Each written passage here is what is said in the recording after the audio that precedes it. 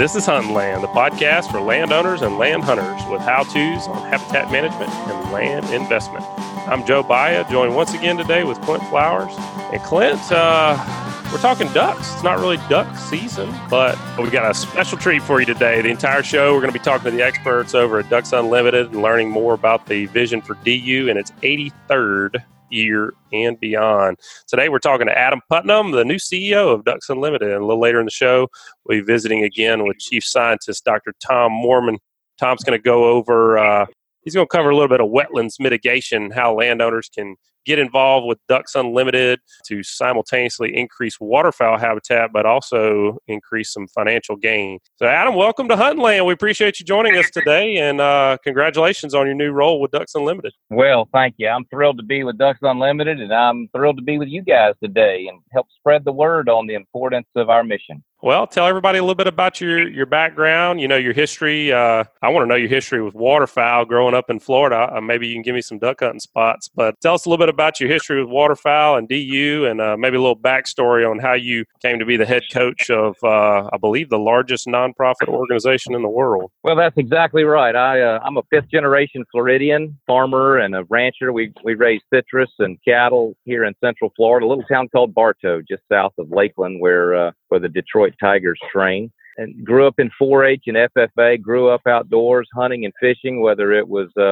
catching bass in freshwater lakes or shooting ducks over phosphate pits nearby and trying to call up an Osceola turkey. So I have loved being outdoors and hunting and fishing fresh and salt water. Florida's not exactly in the center of a flyway, so the duck hunting stories that my colleagues from Louisiana and Mississippi and up the Mississippi Flyway or the Central Valley, Chesapeake, they've got a little better duck stories than I have growing up. But as you guys know, any excuse to be outside and watch the world wake up is pretty special. And that's really what our mission since 1937 has been all about: creating habitat, protecting habitat, conserving habitat where the ducks are, mostly in the duck factories of the U.S. and Canadian prairies and the boreal, to make sure that future generations of our kids and grandkids get the same or better opportunities to waterfowl hunt and be outdoors and create the memories with their children that we've had. So it's just a huge honor, and frankly, it's humbling to be a part of this organization that has such a tremendous history, such a great track record of protecting habitat, 14 million acres protected across North America, and the passionate, red-blooded, God-fearing members that we have that make up 750,000 people across this country who share that passion and implement that passion at 4,500 events across the country, where we all pay more than we need to for a shotgun and buy fistfuls of raffle tickets, knowing that we're doing a good thing to leave the world better than we found it. Well, I can tell you're fired up about it, and I would be too. It's a heck of an organization that's done a lot for waterfowl hunters over the years, and I can tell you're excited about it. Well, tell us about your first month. So you started, April 1st? What you been doing for the last month?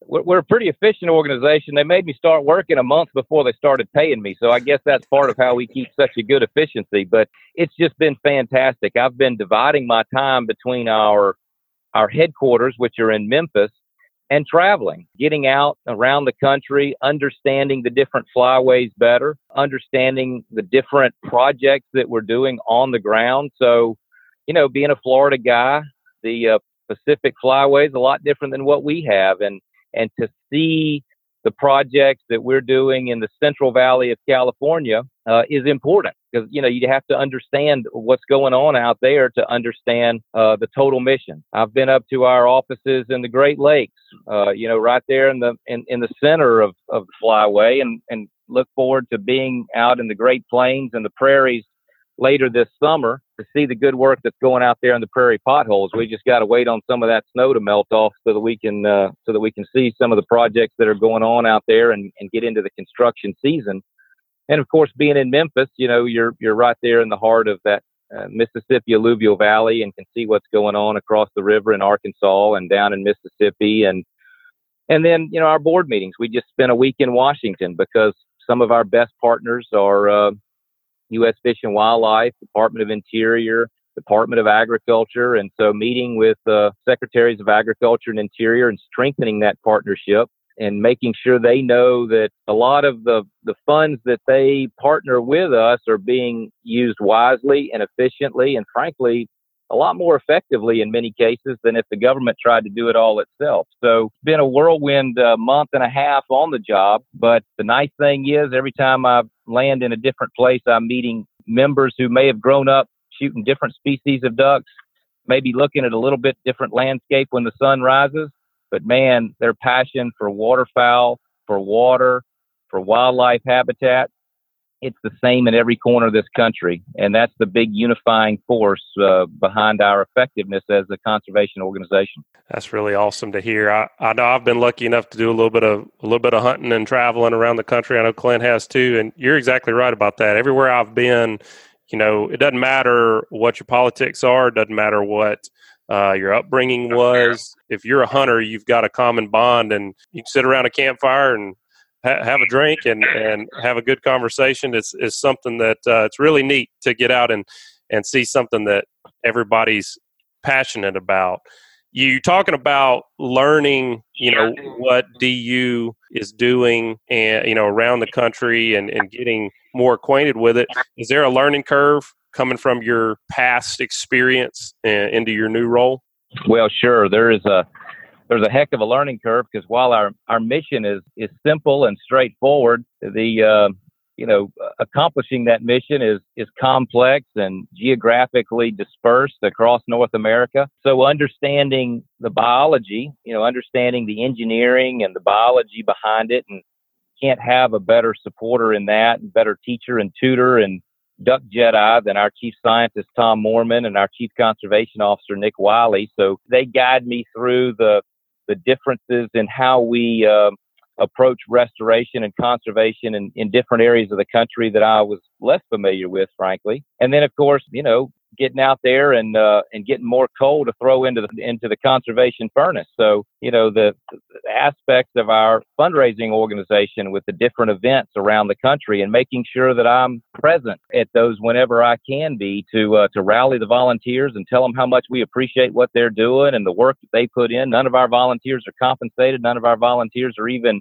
reimbursed for their expenses. This is the goodness of their heart. They're donating their time, their talent, and their treasure. And so the conservation side, the science side of it, the public policy side of it, as we were neck deep in that this week in Washington and thanking our partners in Capitol Hill and the administration, and then executing that, working with our team, building our team, and making sure that we've got the right folks accomplishing this mission and that we're always doing it in an efficient way, because we know that every minute of time that someone gives us as a volunteer and every dime that they donate as a contributor is special to them, and they worked hard to get it. And there's a lot of other organizations that would love to have their time and their treasure, but they've chosen us, and we're never going to forget it. We're never going to take it for granted, and we're going to work to earn it again next year. I was a committee member for years and years, and I've kind of graduated to committee member and sponsor. Now I've graduated to just a sponsor, but it was a lot of fun times and made a lot of great friends, volunteering there, and we were all passionate about it. And they are fantastic events. I mean, I've been to them across multiple states, and they're always a little different, and they're always fun. Well, they are. They've all got their own little flavor. You got a little more boudin down in Louisiana, and you might be auctioning off an Osceola hunt in the Southeast, certainly in Florida, and you might be, someplace out in the plains. You might have an opportunity to bid to go up into Canada, into Saskatchewan or Alberta, and you get a little different flavor for the culture. You get a little different flavor for what's on the menu and what the different auction items are. But at the root of it all are a bunch of good-hearted, rock-solid volunteers who are just making it happen and getting it done. And as a result, we've protected 14 million acres in North America since somebody a whole lot smarter than me came up with this concept in 1937. And speaking to that and the coal you mentioned, how did 2018 compare to 17 in terms of, revenues or acres conserved? How are we looking?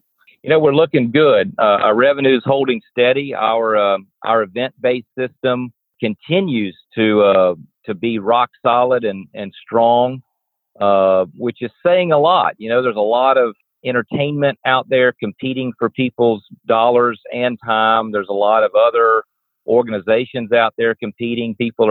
Just seems like people are busier, but yet they make our banquets a priority. And so our membership is showing steady, holding its own, not big growth like 1-2%, which is I view as being very positive, but certainly something we'd like to see increase that growth percentage.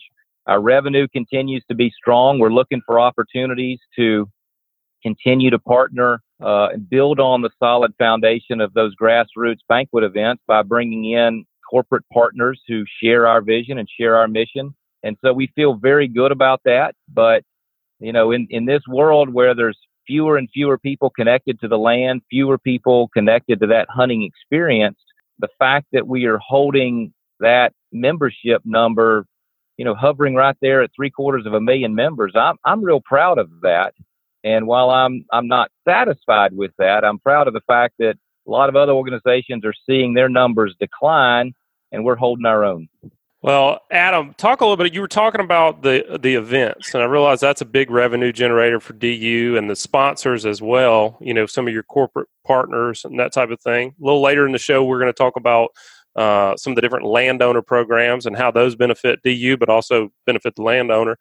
Give me a little idea of where the money comes from as far as, a breakdown of where your revenue is the most important right now, and maybe some places that people don't realize that they can get involved besides those events. You bet. So those events continue to be really the foundation of our assets. We have about 4,500 different events across the country every year, put on by roughly 45,000 volunteers.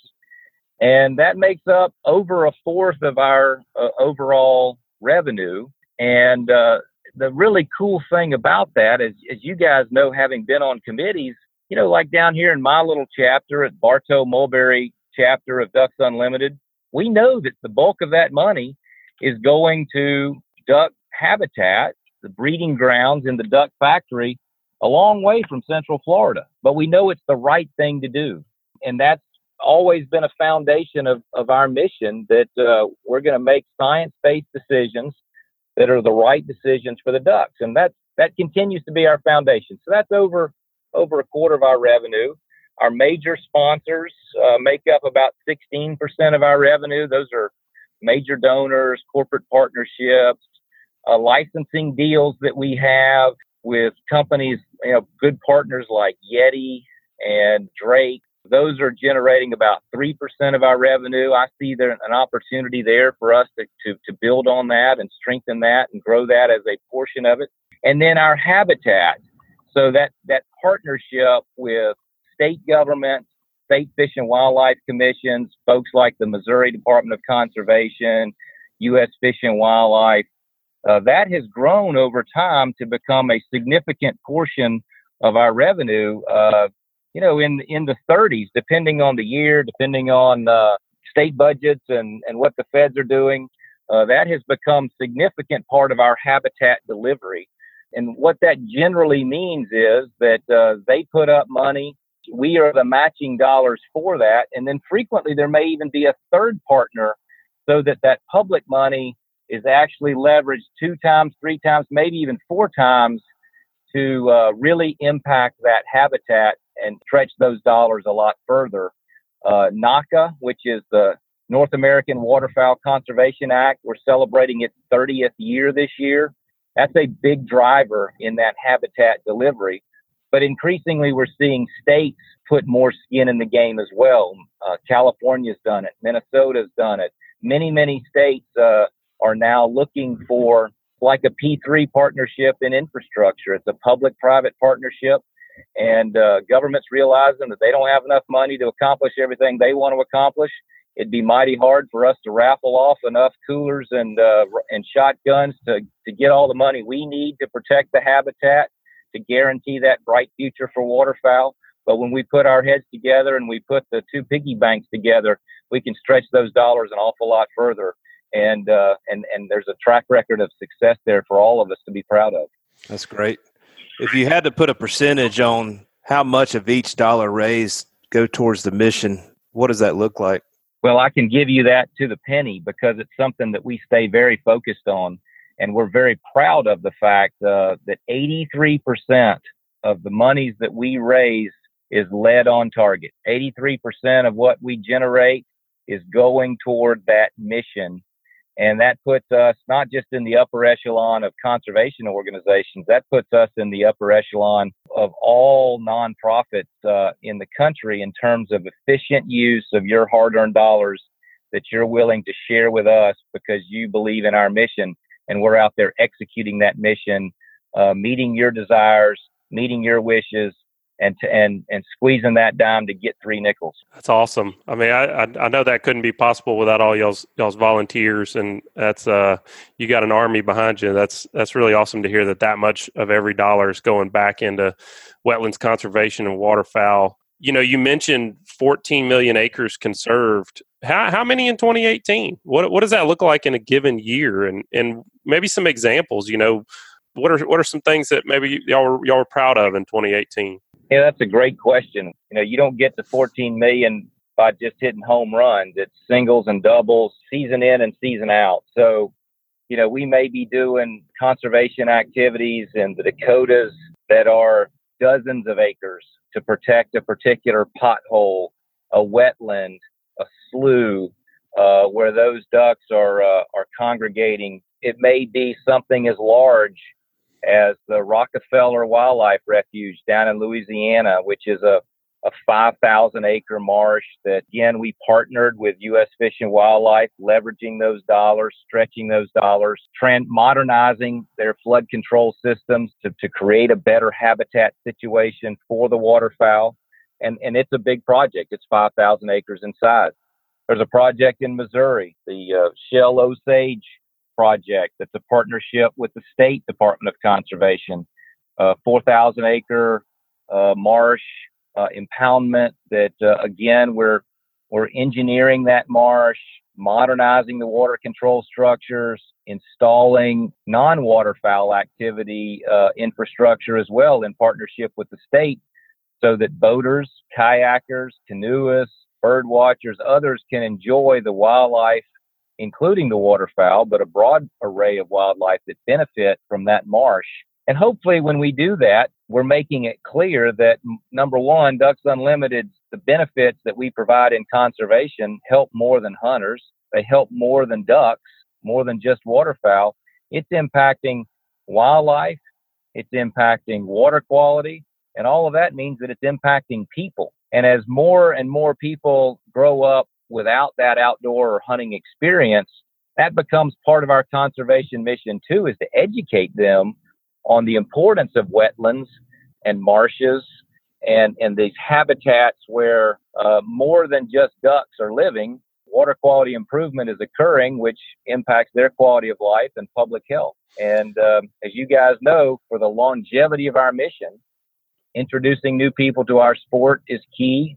Introducing more people to a conservation ethic as they grow up and become voters and taxpayers and involved citizens is important. And telling that story that hunters are the best conservationists around, and from the beginning have applied fees on themselves through duck stamps and hunting licenses and other things that go right back into the resource. And nobody's done more good for the environment than anglers and hunters in the United States. Yeah, I think it's important for people to understand that especially young people, that the word conservation does not mean fence it off and never go into it again. You know, there's a balance that has to be found for us all to keep this resource growing for us. But, a lot of the value in it is its use. And there is a way to have both. I couldn't have said it better. You want to use it. You want them to experience it. You want them to fall in love with it, but they have to have access to it. And if public monies are going to be used to do these things, then public activities ought to be allowed. And frequently, these things also require management. You need to use prescribed fire in certain habitats. You need to have water control structures to maximize the benefits of water quality and seasonal flooding so that the waterfowl can benefit the most from that and get the energy and the food that they need to make that long migration. You need to have public boat ramps and activities for people for a wide array of interests. But the bulk of that funding over the history of this country has come from hunters and fishermen. And that's a story that I don't think enough people understand. I agree with that totally. It seems like in certain areas, in different mentalities, is that, we're often looked at as not really participants in nature, and I can get on a soapbox about that, but, it's looked at as like nature's over here and the humans are over there. But in reality, we're a part of nature. And when we manipulate it in certain ways for commerce and different things, it is our responsibility to manipulate it for the betterment of a wildlife habitat. And, you guys do that on a consistent basis. One of the things that you've got a lot of experience in, though, is what happens up on the hill. So, in 2018, what accomplishments were achieved in Washington by Ducks Unlimited? Well, I'd say the biggest accomplishment that Congress and our federal partners have done is the passage of the Farm Bill last year, something that Ducks Unlimited played a leading role in on the conservation side, partnering with the farming and ranching community. Most of this habitat is on private property. It's on farms and ranches. They do cohabitate well. You look at the wildlife that live on ranches and in these prairie potholes, that around those potholes is the wheat, the corn, the soybeans, the rice that feeds this country and feeds the world. And so building those partnerships and making sure that there are not perverse incentives in one piece of legislation that result in undermining the mission in the other. In other words, making sure that we're not undermining the conservation mission by encouraging, just solid tillage and things like that, other production practices that are bad for the wildlife. And so that balance, I think, was struck, and the incentives are aligned correctly in that farm bill to benefit our food security as a nation and benefit wildlife and waterfowl across this country. And that was a big win. That's a big deal. They reauthorize it usually runs about every 7 years that they are able to find consensus to get it done. It usually takes them a couple of years to pull it all together, aligning urban and rural interests, aligning the conservation, the commodities, all of the different interests that you can imagine exist in that crazy town. But they were able to come together and really find that consensus in a way that we're very proud of and is good for our mission and is good for America's ability to not be dependent on other countries to feed ourselves. Well, Adam, what I want to know is, do you have any specific goals for Ducks Unlimited? Do you see any big changes on the horizon for the organization? Well, let me just say this to begin with.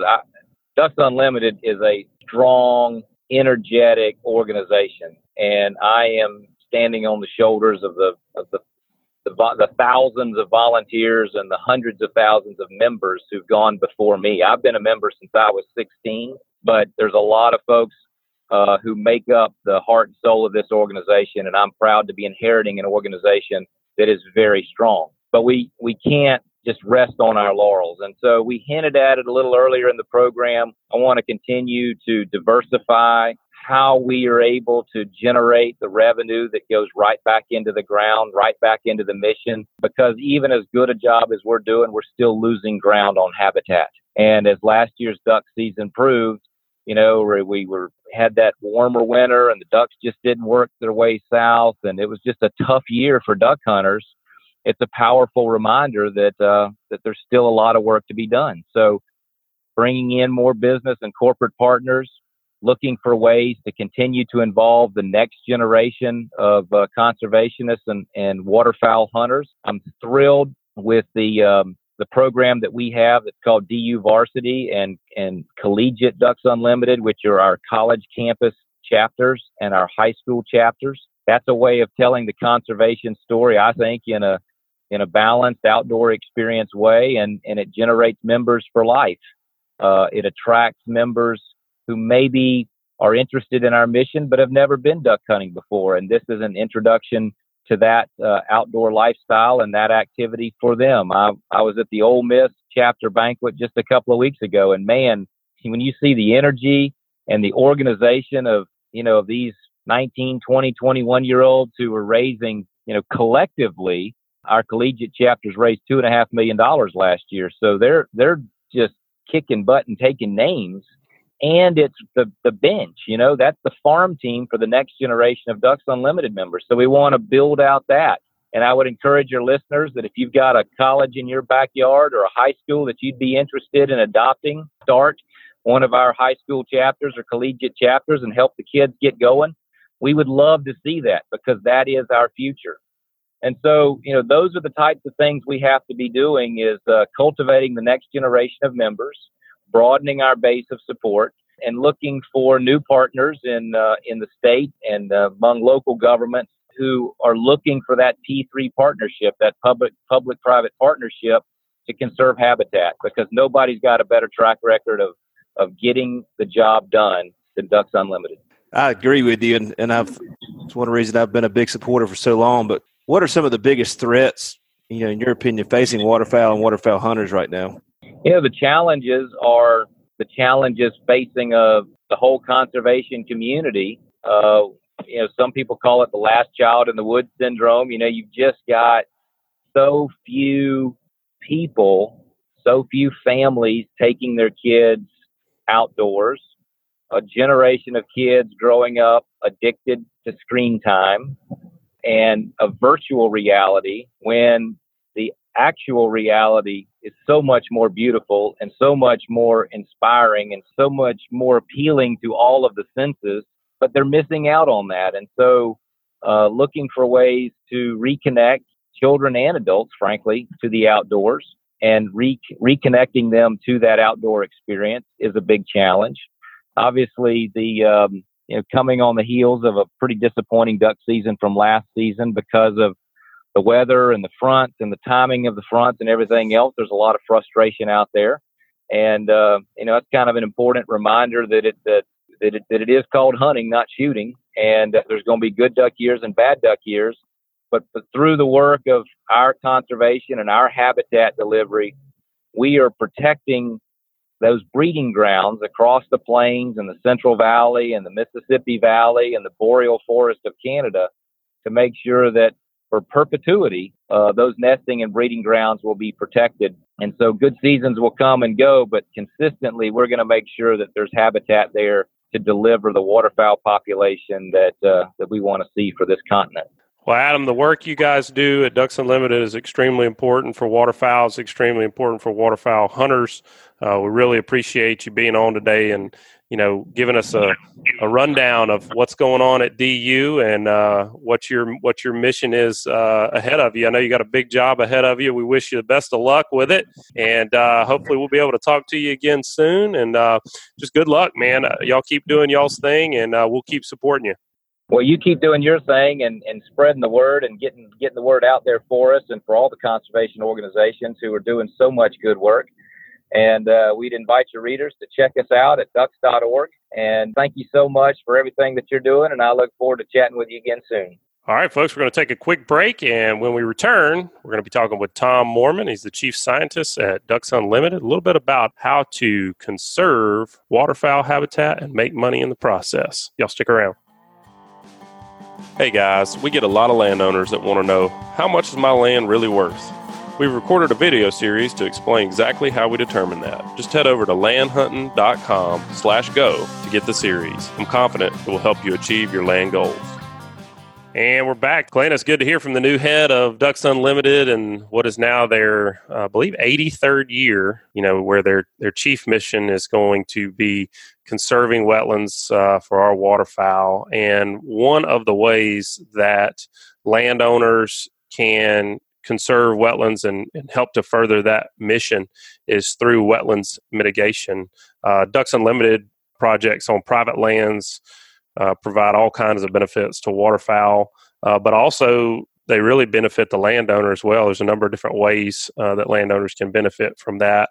DU's got a team of biologists and engineers. They work on wetland restoration, management, and different protection services directly related to landowners. And ultimately, what it results in is conserving habitat for wildlife, but what I like to hear is financial gain to the landowner. So today we're going to be talking to Dr. Tom Moorman. Tom's been on the show with us before, normally telling us where those ducks are. Welcome back, Tom. Where are the ducks right now? Well, we hope they're heading to the breeding grounds on the prairies and boreal forest. Some of them are up there already, and some of them are on the way. So they ought to be getting there and getting after it and getting the business done and making some more ducks.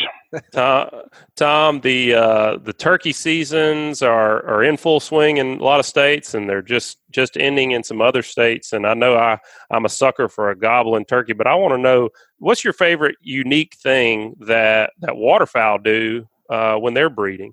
Oh man, that's a hard question. They do a lot of neat things. You know, most of the waterfowl are going to pair up here from late winter to spring, and once those pair bonds are formed, that male or drake duck defends the female and the space around her until they get to somewhere like the prairies. And then he starts to defend what is a territory that includes the feeding area, and the feeding area is really important to the female because that's where she's going to eat, especially a lot of invertebrates that help her with egg formation. Okay. And so in defending that, he ends up chasing off all other comers of the same species. And those flights, called three-bird flights, usually another pair will come in and invade the territory, and that male will take off and chase them like he's on fire, trying to keep them out of there. And what that ends up doing, of course, is spreading pairs of ducks, say mallards, for example, all across the prairies and in all available habitat, and maximizes waterfowl production. So it's kind of a cool behavioral adaptation they have. That is neat. We don't get to experience that down here, but I know a lot of the work you guys do up north of us is integral in being able to provide that. You know, one of the ways that you guys do that is through wetland mitigation. And so I want to talk with you a little bit more about that today. Clint and I get a lot of questions on wetland mitigation, and so hopefully we can answer some of those today. And, you know, the first one really I think we need to go over is, what exactly is a wetland mitigation bank? So tell us a little bit about that, and how DU works with those. So basically, a wetland mitigation bank is, after a lengthy process, a landowner, for example, proposes a bank. He designs or works with somebody like Ducks Unlimited to design a wetland restoration. And I don't know, let's just say it's a 100-acre wetland. So he takes that plan to the Corps of Engineers, and they get to approve or modify or deny the creation of the bank. If assuming they approve the creation of the bank, then the owner of the bank, in this case, let's just say it's our landowner, then holds a certain number of credits, and the Corps determines how many credits are available. And let's just say in 100 acres, he gets 100 credits to sell. And the credits are maybe worth, I don't know, let's just say $3,000 a credit. Then he can go out sort of on an open market basis, and any entity that has to get a permit, say a developer wants to do a housing development, and in the process of doing that, he has to destroy or drain 5 acres of wetland. Well, as a condition of him draining those wetlands, as a condition of the permit he will get from the Corps to do that, he will have to purchase wetland credits to offset that wetland loss. Typically, the Corps requires a developer like that to purchase 3 credits or 3 acres of wetland for every acre destroyed. Essentially, it's a 3-to-1 ratio. So in that case, if he destroyed 5 acres, he'd have to go out and find and purchase 15 credits, and you can do the math, but at $3,000 a pop, pretty quickly you're $45,000 ahead in potential revenue. Now, of course, you got to pay for the cost of restoring the wetland, and you have some upfront costs there.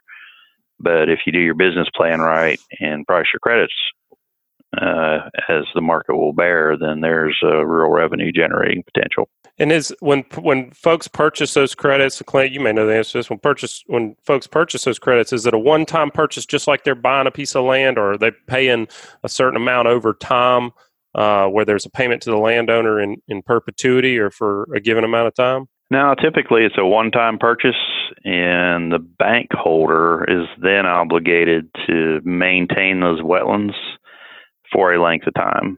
and that is determined by the Corps of Engineers. It's usually pretty lengthy. There has to be a conservation servitude on it. In other words, an easement basically that ensures that the landowner or the holder of the bank will continue to manage those wetlands, for as long as the Corps deems necessary to fulfill the terms of mitigation. Are there any rules that you know of, or restrictions that can you purchase those credits across state lines? So if I'm in Florida and I destroy wetlands, can I go into Alabama and purchase those wetlands?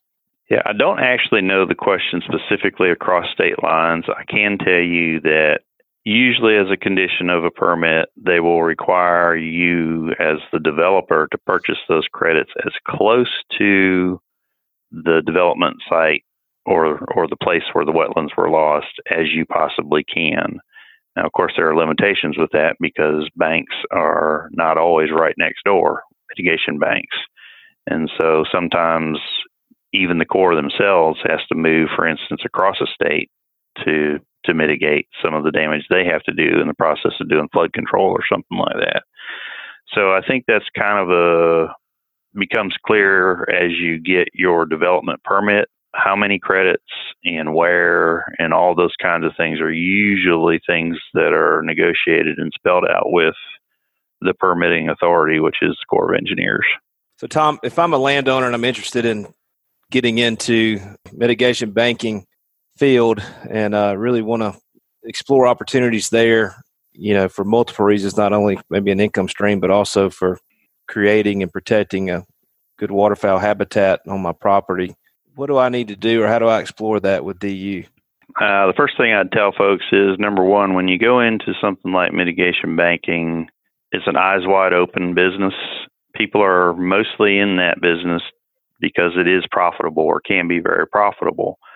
So as a landowner, you want to make sure first that you have a really good sense of a business plan to include all of your upfront costs and all those kinds of things, just to assure yourself, or in working with maybe a consultant, that you have a financially viable plan to make sure this thing is going to do what you want it to do. Assuming you can do that and have that in your mind anyway, where you're comfortable with contemplating development of the bank, they could call Ducks Unlimited. All of our conservation work is actually done out of regional offices.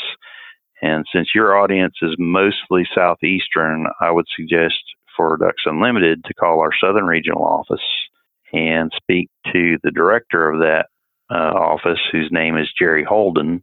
He can be reached at the main line there, 601-956-1936. And what he'll probably do is direct you to one of his staff who handles mitigation banking for that region. A number of things can happen. Our role in that, they could contract directly with Ducks Unlimited simply to come in and design and contract the restoration of the wetland.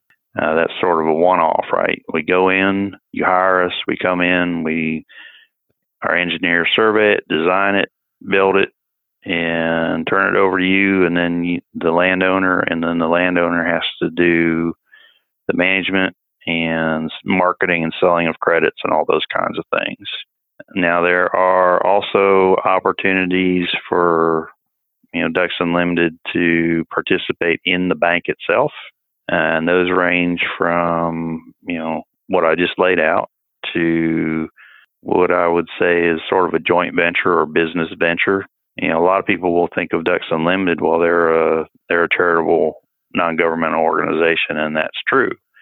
However, we are allowed to make a profit on certain things, such as mitigation credits, but instead of doling that profit out to, say, shareholders, for example, we have to take it and drive it back into our wetland conservation mission. And so in our case, wetland mitigation is one of many potential revenue sources that we use to conserve wetlands across North America. So a landowner would want to just call our regional office and speak with Jerry or a gentleman named Eric Held at that office. As I sit here and think about who else does that down there, Eric could be reached at 601-206-5446. That's his direct line. He would be the one to talk about conceptually, a landowner could call and say, here's my idea. Here's what I'd like to do relative to a mitigation bank. Can you guys help me? And then they can explore the various avenues in which we engage, whether, it's just as a contractor basically, or as a business partner. And we're able to do both and open to both, with some limitations on sites and those kinds of things, just because our geography of our regions limits our ability to reach out across too far away from some of our staff. Tom, do landowners that put their wetlands into a mitigation bank, do they still own that property? Sure. If an individual landowner retains ownership, typically what the Corps might require that landowner to do is put a conservation easement on it as part of the mitigation bank. That basically the easement itself would simply require the landowner and ensure that it remains in wetlands for the length of the mitigation agreement. That would mean that a landowner not only retains ownership, but with the easement on it, he could also turn around and sell it if he felt like he wanted to or needed to. And then the easement on there ensures that the next landowner also has to retain the wetlands for the terms, under the terms of the mitigation agreement. So I think I understand this now. It seems pretty simple. A developer down in Destin, Florida, he builds a apartment complex or condo, and he has to destroy some wetlands. So he goes out and purchases some additional credits to mitigate that he destroyed, and the landowner is able to generate revenue from the sale of those credits. But what other ways can a landowner utilize wetlands that he has on his property and Ducks Unlimited to increase financial gain? There's some tax incentives, right, and some programs where they could actually donate those wetlands. Is that right? Yeah.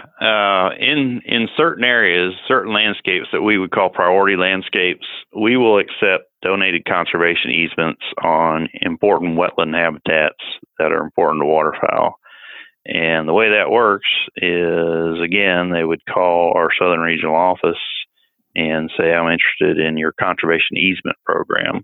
They'll speak to one of our staff, depending on where in the Southeast they are. Could be over in Charleston, could be over in Lafayette, Louisiana. It just depends where you are. But the discussion will basically be the same. We'll send a biologist out to do what we call preliminary property inspection. That's all just about making sure that the property itself is important to our mission. Then if it is, that biologist will recommend that we accept the easement. It goes through an internal process here. The terms of the easement are negotiated. And what I mean by that is, as a landowner, if you're donating a conservation easement, you're going to give up some rights. Usually it's like rights to subdivision, rights to development, things that would impair it as waterfowl habitat. But they retain ownership. They can still use it for personal enjoyment, for things like hunting. They can still manage and harvest timber under terms of an approved forest management plan. So they can do all of those things. And then the way it works is a professional appraiser comes. They appraise the property with the easement on it and without the easement on it. The difference in value, because it'll decline on a per acre basis with the easement, the value will decline a bit because there are restrictions on it now. That value is deductible from federal taxes.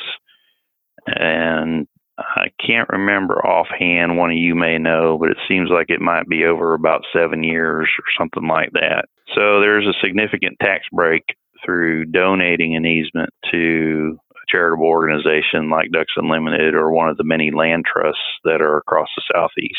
Yeah, we actually did a show on conservation easements not too long ago. Clint, what was the deduction period? 15 years plus a year of the donation, so 16 total. Deduction can range anywhere from 50 to 100%. Most landowners who don't make all of 50% or more of their income from that piece of property are going to be in that 50% range. But if you're a farmer who actively farms a property, that is his business, people like that qualify for 100% deduction. Yeah, and your listeners should know that, Ducks Unlimited is one entity that can accept easements, but there are quite a few land trusts out there, some specifically focused on working agricultural land, all kinds of them. Some are small, and some of them, you want to, again, it's an eyes wide open thing because some of those land trusts aren't as well managed as others, and so you want to investigate that pretty carefully because it's a long-term agreement, usually a perpetual easement, and so something you want to think hard about, but it definitely are some financial advantages to it.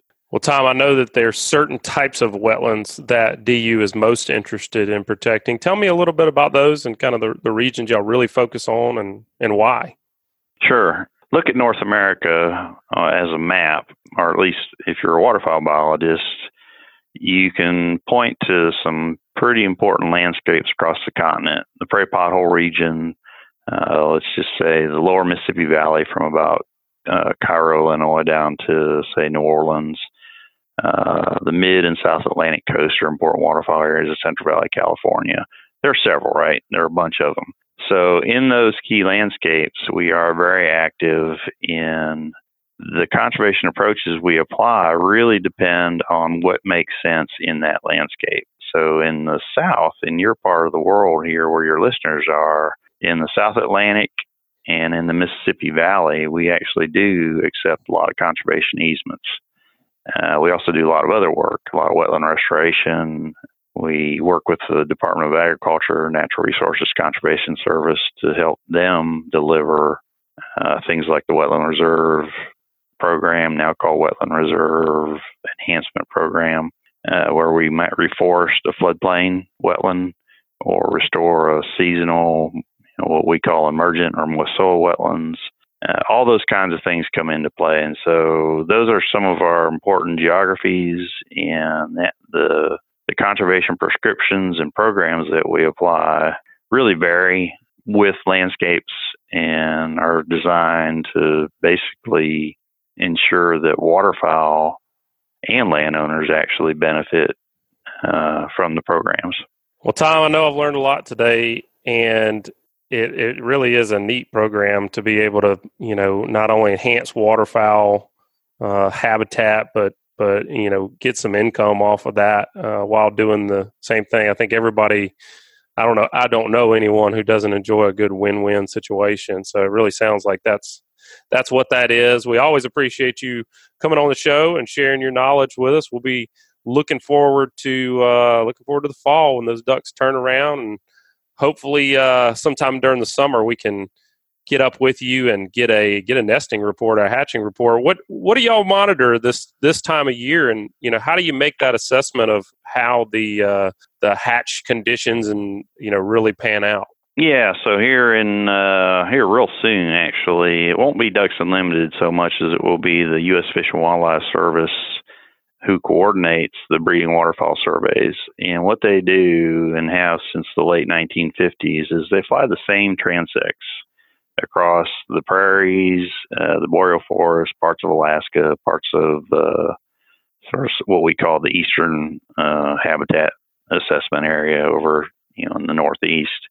They fly the same transects, and what they do as they're flying along at pretty low elevation, in a very standardized way, they count the number of waterfowl pairs they see, or waterfowl they see actually, by species, and they also count the number of wetlands they see. And between the two, you can get a sense of what kind of year waterfowl production is going to have. If you find that over the relative to the long-term averages since the 50s, if wetland numbers are higher or very high and bird numbers are pretty solid, it looks like you'll probably have a pretty good production year. Alternatively, if you find the reverse of that, you can expect ducks to struggle and populations are going to decline a bit. You may or may not recall last year there were some slight declines in waterfowl numbers and wetland numbers. Things were still okay, but they were drying up. That trend this year, from what I'm hearing, is variable. The Dakotas look pretty decent, but as you move north into, say, Saskatchewan, Alberta, things get a good bit drier. So it's going to be one of those years that probably a bit like last year, where I won't be too surprised if there's a bit of a decline in wetlands and waterfowl populations, but there should still be a decent number of birds coming south. We needed some of that rain we had all fall and winter in the south to just move up north. Man, we still got it down here, Tennessee, Mississippi, Arkansas. The whole world's flooded still. I feel so bad for farmers right now, man. Many of them are just underwater and they can't do a thing about it. And it's really awful. No, they're not worried about ducks. That's for sure. It's sure be nice if we could take that and put it up on the potholes, but that's not part of the game, man. Not part of it. Well, Tom, again, thanks for being on with us today. We really appreciate your insight and your knowledge, and good luck with the rest of the year over at Ducks Unlimited, and just wish you guys the best of luck with your mission.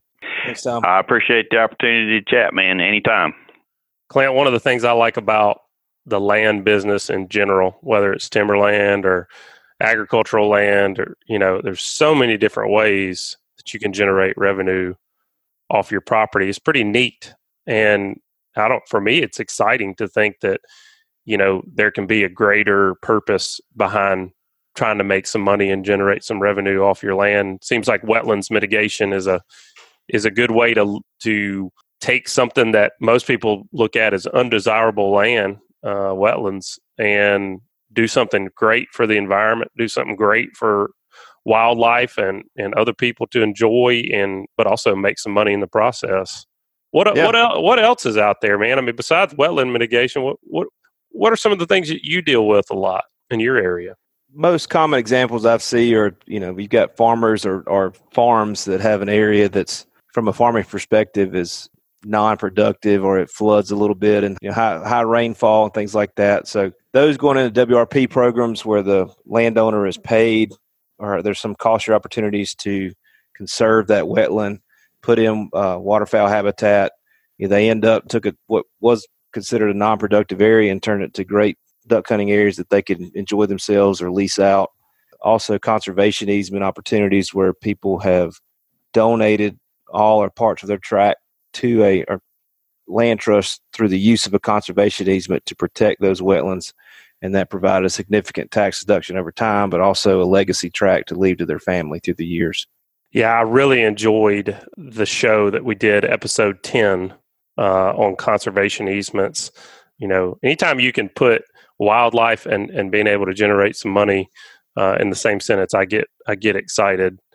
And that's good to hear. And then, you've dealt a lot with some of the other programs that actually can benefit landowners for planting perennials, right? So, I mean, some of those different programs where if you're planting perennial vegetation for wildlife, you can get some assistance with that as well.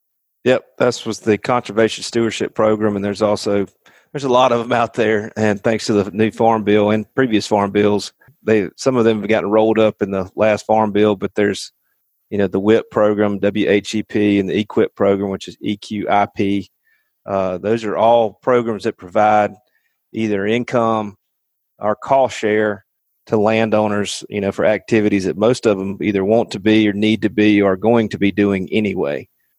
Same thing goes for CRP, WRP, and all the fun programs and their nicknames. So, if you're not familiar with those, I'd recommend that you get by your local USDA office and get up to speed on what opportunities may be there for you. That's exactly right. Well, that's going to wrap it up. And if you got questions on any of those programs, how they can benefit you as a landowner, or how they can benefit you, someone who's looking to purchase land, just email us your question at pros@landhunting.com. Be happy to answer them. May even turn into a future show. We appreciate you listening. Y'all see us next week.